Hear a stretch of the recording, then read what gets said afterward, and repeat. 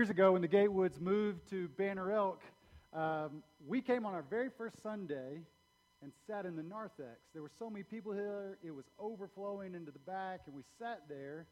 And it was a gift to move to a new place and to come to a church where people were worshiping and praying. That combination is powerful. And when you enter into that, it's always a gift. To worship, to cry out to the Lord, and then to give God the things that are too heavy for us to carry, too complex for us to figure out. I love the fact that you guys are here worshiping and praying every week. We start before you do. I come down Dobbins Road, and almost every week I look up the hill, and I see the little white church with the great big tall steeple, and I'm grateful that y'all gather, you worship, and you pray. So would you continue to pray with me right now? Lord, we hear Psalm 130, and we hear the psalmist say that his hope is in your word. And so we gather this morning to worship and to pray and to put our hope in your word. So as we open your word, may you send your word, the risen Jesus, to walk among us and to sit with us. May you pour out your Spirit to open our ears, to open our minds, to open our hearts, so that your word might dwell richly in us and make us new and make our life together new, because you are the God who promises to make all things new. So we wait for you, Lord. Come and speak and give us your new life. And we pray this together.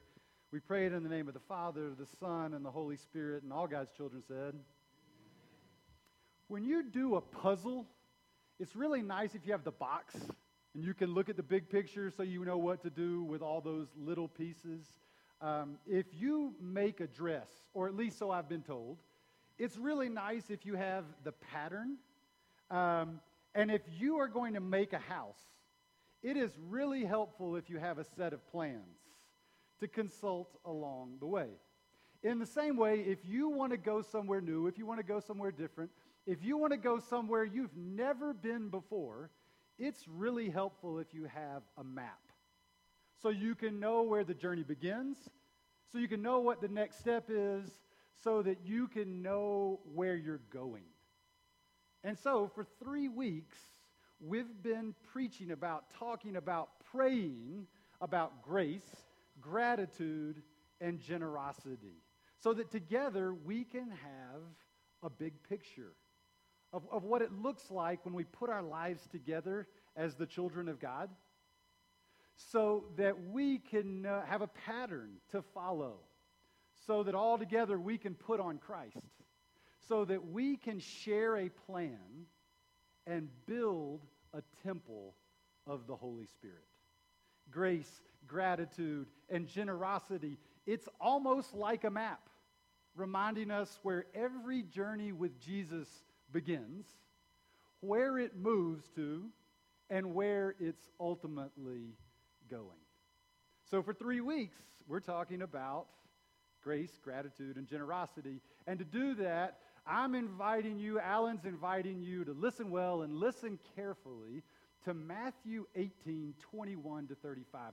It's a story that starts with grace, and we're going to listen well and listen carefully so that this morning we can go somewhere the parable doesn't go. It's Matthew 18, 21 to 35. Then Peter came to Jesus and asked, "Lord, how many times shall I forgive my brother when he sins against me? Up to 7 times?" Jesus answered, "I tell you the truth, not 7 times, but 77 times. In this way, the kingdom of heaven is like a king who wanted to settle accounts with his servants. As the settlement began, a man who owed him 10,000 bags of gold was brought to him. When the other servants saw what had happened, they were deeply troubled. And they went and told the master everything that had happened. The master called the servant in. "You wicked servant," he said, "I forgave you all of your debt because you begged me. Shouldn't you have had mercy on your fellow servant just as I had on you?" And in his anger, the master turned him over to the jailers until he could be tortured, until he should pay back all that he owed. This is how my heavenly Father will treat each of you unless you forgive your brother or your sister from your heart.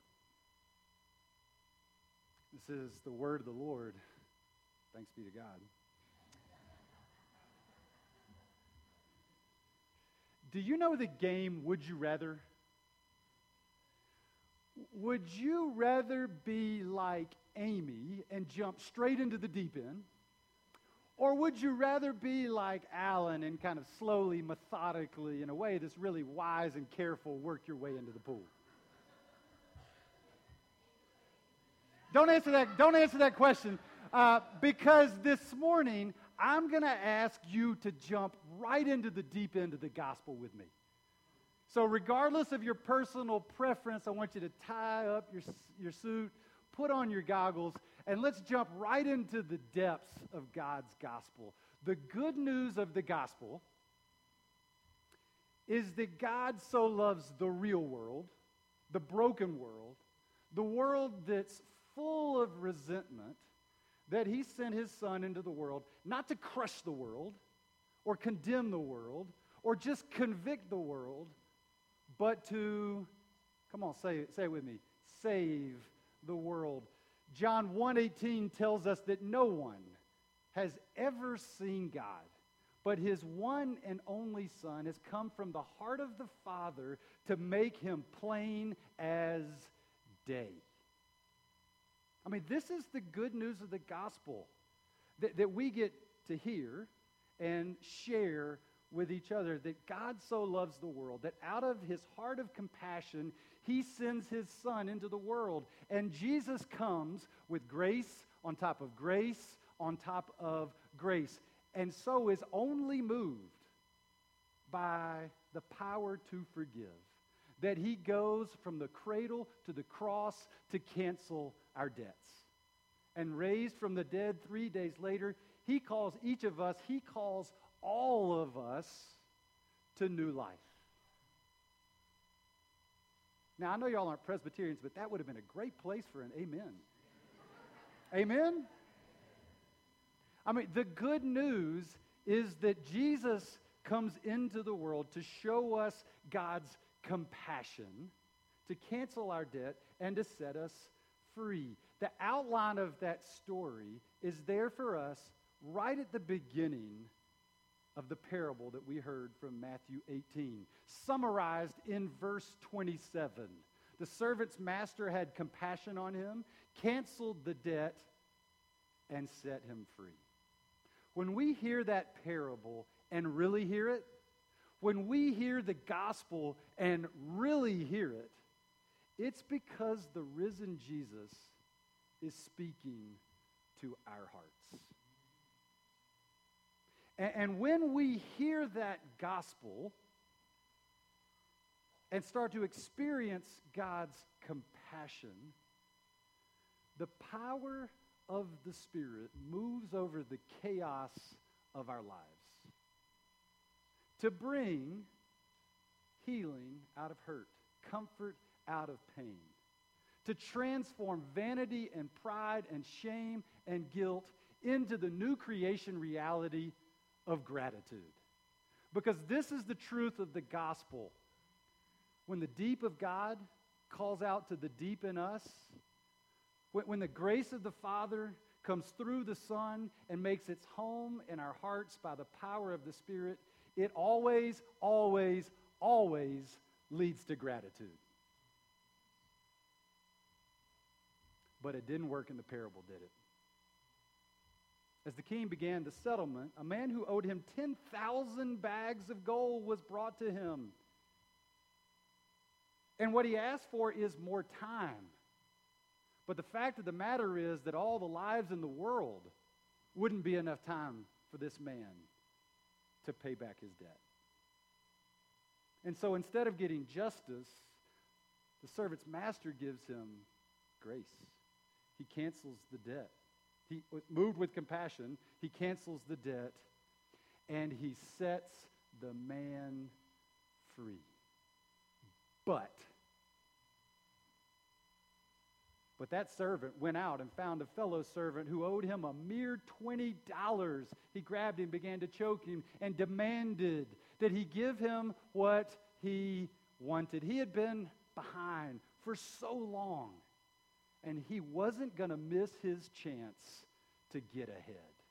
He walked in the door full of resentment. He walked out of the door full of resentment, and he choked that man full of resentment. It's not the way it's supposed to go.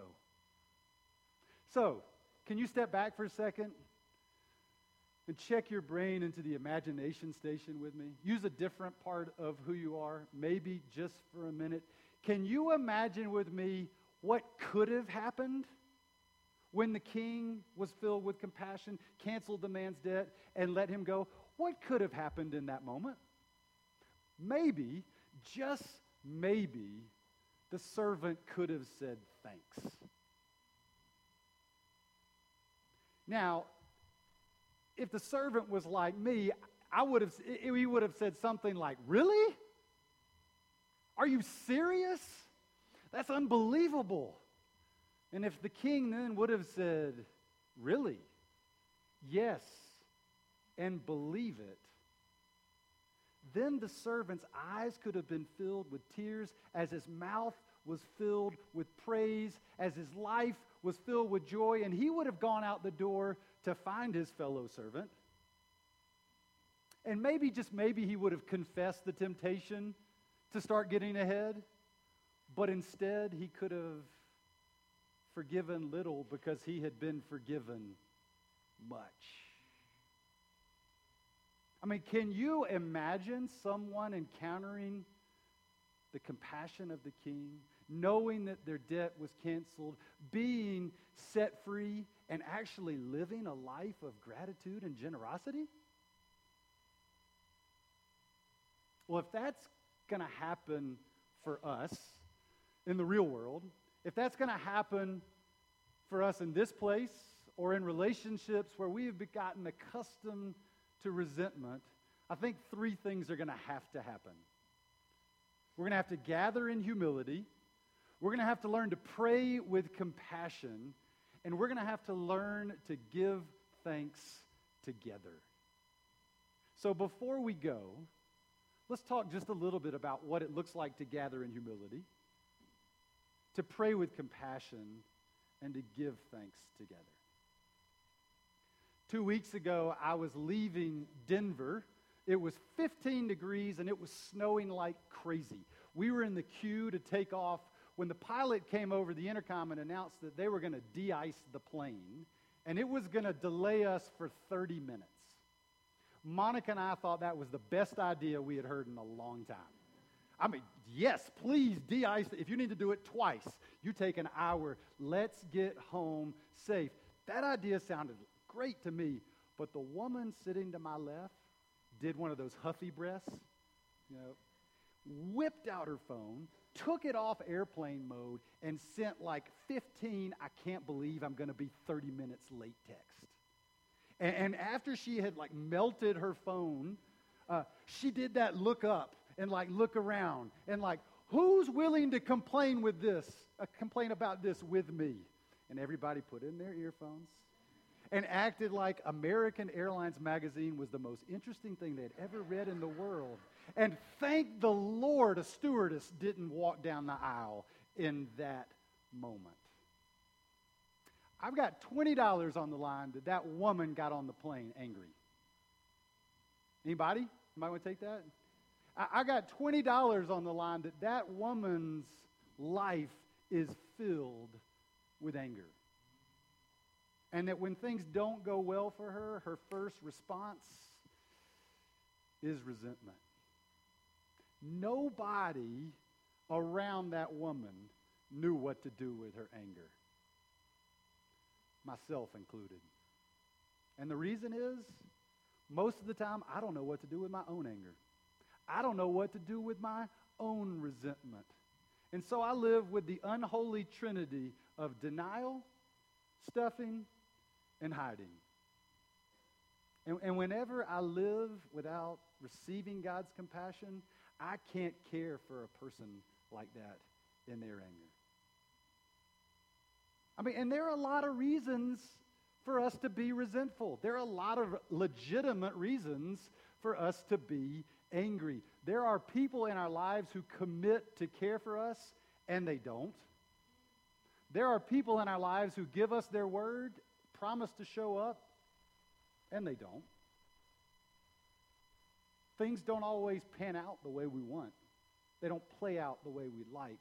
And very often it doesn't seem fair.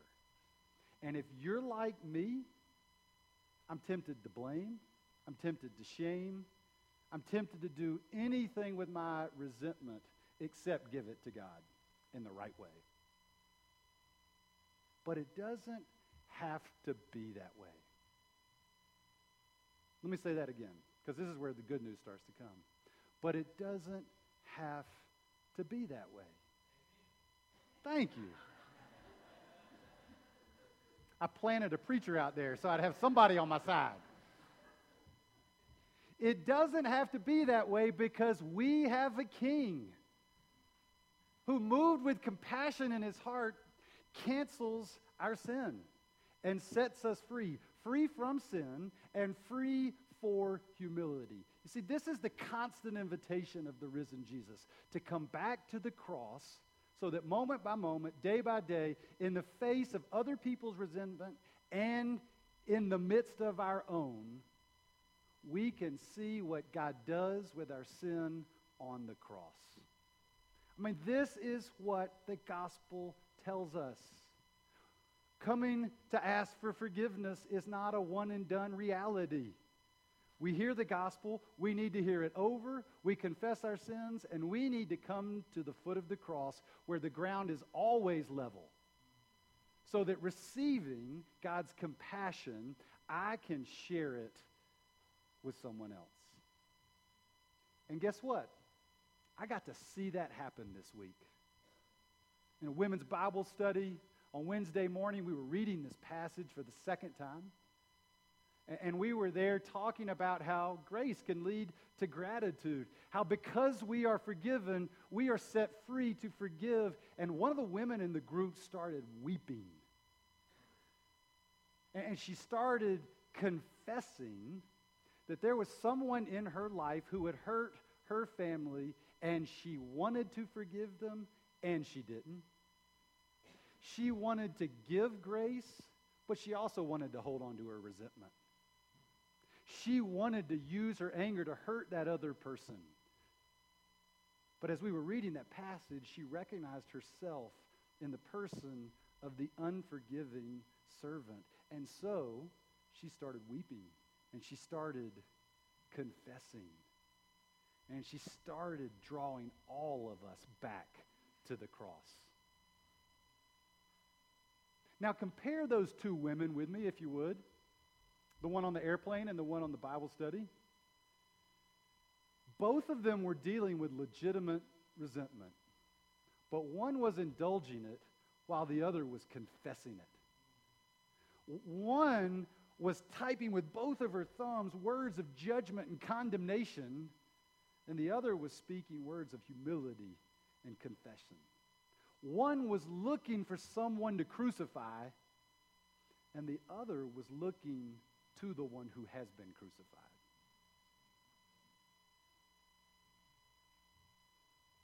When we begin to confess our sins with humility to God and to each other, something amazing happens.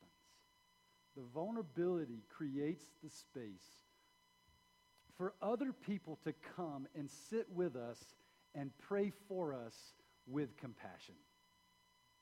And if we are going to be people of gratitude, we are going to begin by confessing our sins to God and to each other, and it will grow if and only if we let other people pray for us in that place. And thanks be to God, that's what happened in that women's Bible study. One of the other women came and prayed a prayer of confession, prayed a prayer of hope, prayed a prayer of compassion. Because it is compassion that sets our hearts free from resentment and sets them free for gratitude. When we learn to live with humility at the foot of the cross, when we learn to let others into the places that hurt, then and only then will we really, truly learn to give thanks together.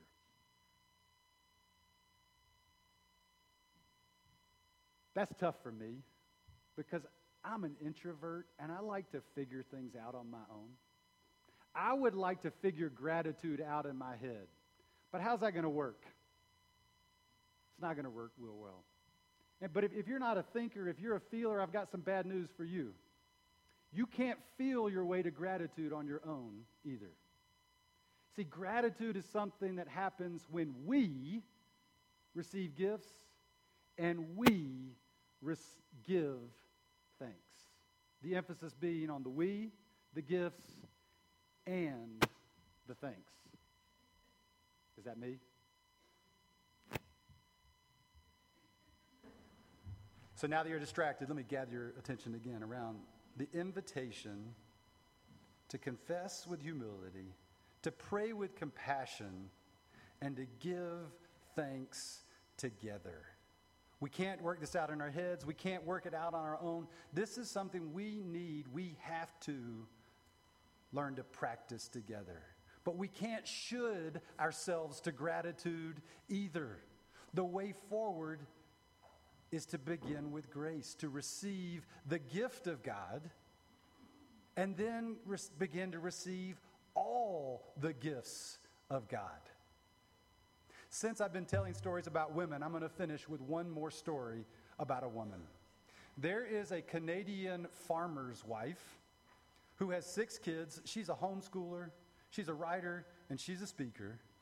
And she's written a great book called 1,000 Gifts. Her name is Ann Voskamp. And she believes that we can begin to be grateful people by opening our eyes, opening our mouths, and giving thanks together. This is not some secret mystical practice. She believes that the way to gratitude begins with humility, continues in prayer, and gets real when we simply start to write down the gifts of God that have been poured out into our lives. Her suggestion is simple.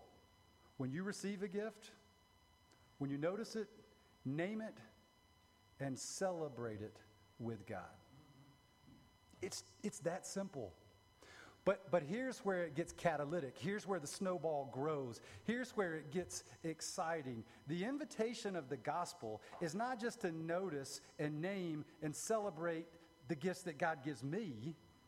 The invitation is to celebrate the gifts that God gives you, all of you, each of you, to notice what God is doing in your life, to name it, and to help you celebrate it, because there are going to be moments when you're not able to celebrate it on your own. And this is why we need each other. This is why God has given us each other, so that when you are in resentment mode, I can come to you with humility and compassion and name the good things I see in your life. So when I am with you, I can see the compassion of God poured out into your life. I can see the way that leads to kindness. I can see the way that you're being transformed and made humble. I can then pray that that will continue and you will become gentle and patient. And over all things, you'll learn to put on love. And when we start to do that together, there won't be any need for false humility in church, naming good things, nor will there ever be a temptation to prayer brag. We'll simply come and give thanks together. So one more time. The kingdom of heaven is like a king who wanted to settle accounts with his servants.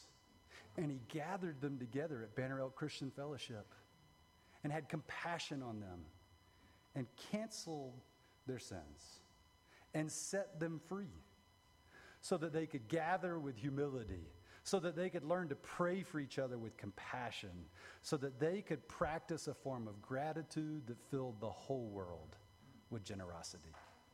Amen?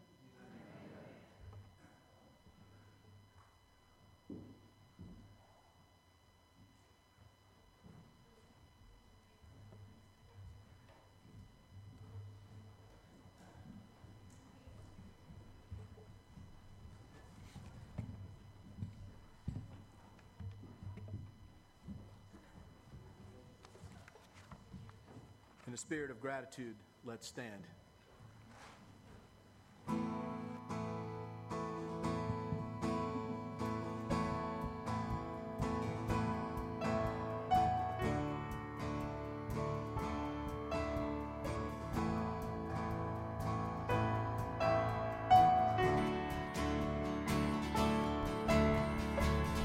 I wanna scream from every mountaintop.